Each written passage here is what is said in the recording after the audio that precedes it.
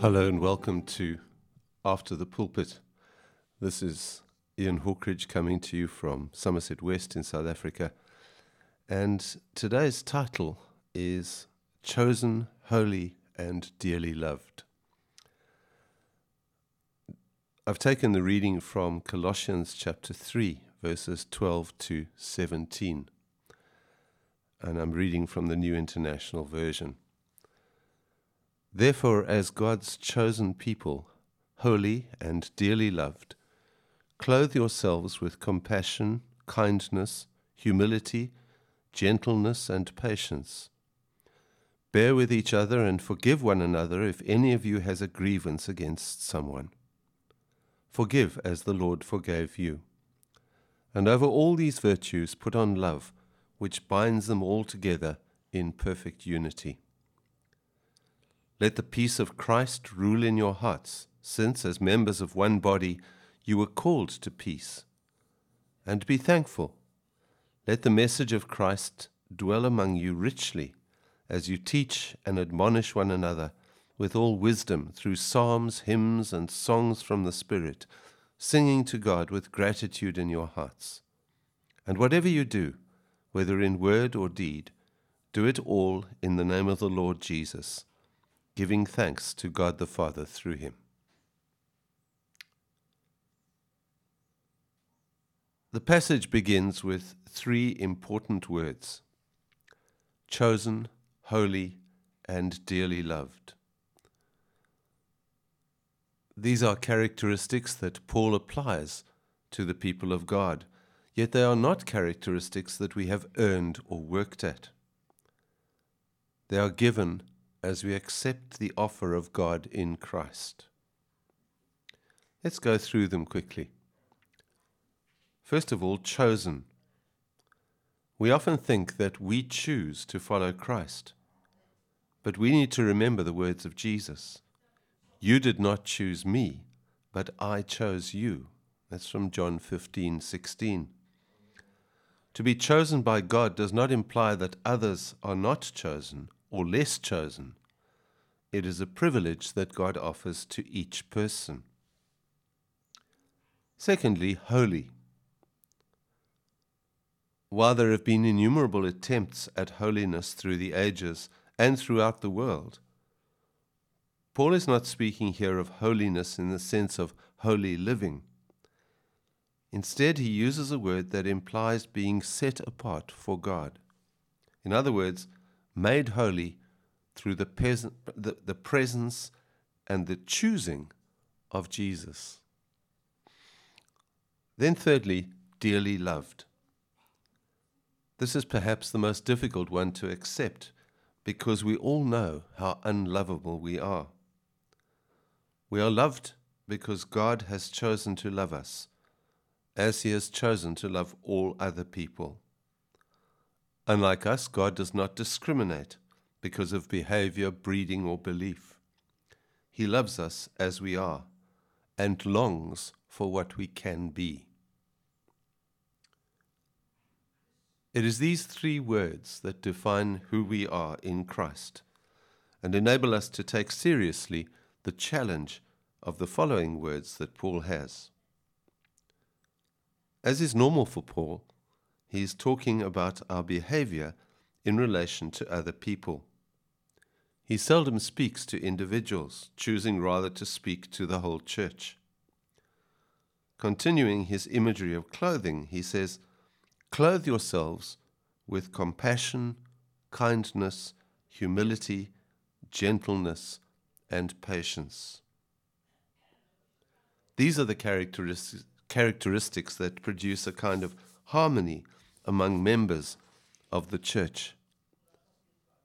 And so he goes on to describe them. Bear with each other and forgive one another if any of you has a grievance against someone.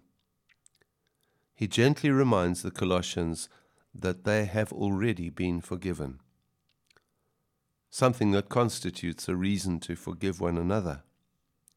Unforgiveness always produces disharmony. Paul summarizes his argument in the end. And over all these virtues put on love, which binds them all together in perfect unity. He is concerned about the unity of the church, because that is what will demonstrate the reality of God's presence and God's kingdom. Since love is the primary nature of God, it should also be the primary nature of his people. The next 3 verses speak of mutual encouragement as we let the peace of Christ, which is also a God-given gift, rule in our hearts. This is more than simply being a referee, enabling us to make decisions. Instead, it is a quality that affects all those around us, calming and encouraging all. All of this reminds us that in the church, we are responsible for each other, not in an authoritarian way, but in the way of serving the needs of the others, who are also chosen, holy, and dearly loved. Amen. Now we're going to listen to a song which I rediscovered the other day. It was written a long time ago. It's called Gift of Grace.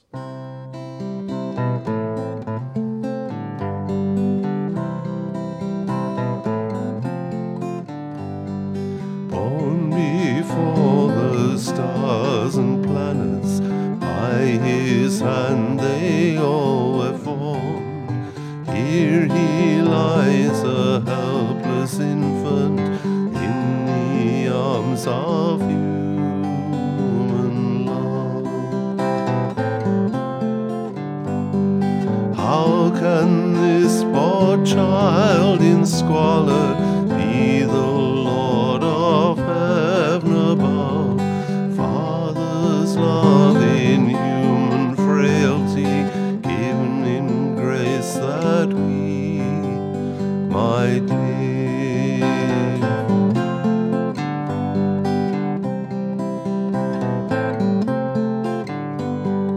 Those who saw him first were shepherds, men with no real place in life, wanderers and homeless drifters, come to see this gift of grace.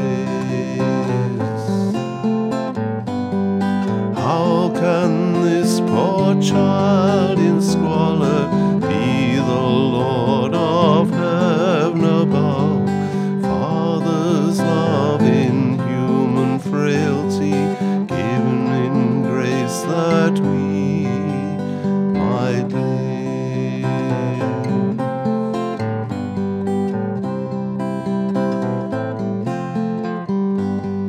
Then the powerful who found him, strangers from a foreign land, schooled in mysteries and wisdom, brought him gifts for sore his end.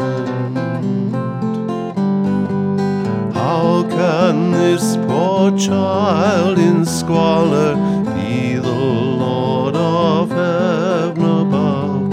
Father's love in human frailty, given in grace that we might live.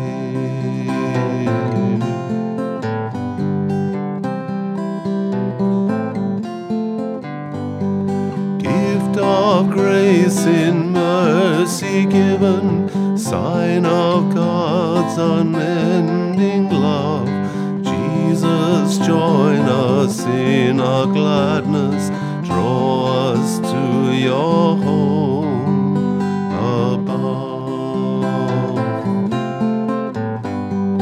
How can this poor child in squalor be the Lord of heaven above? Father's love in human frailty, given in grace that we might live.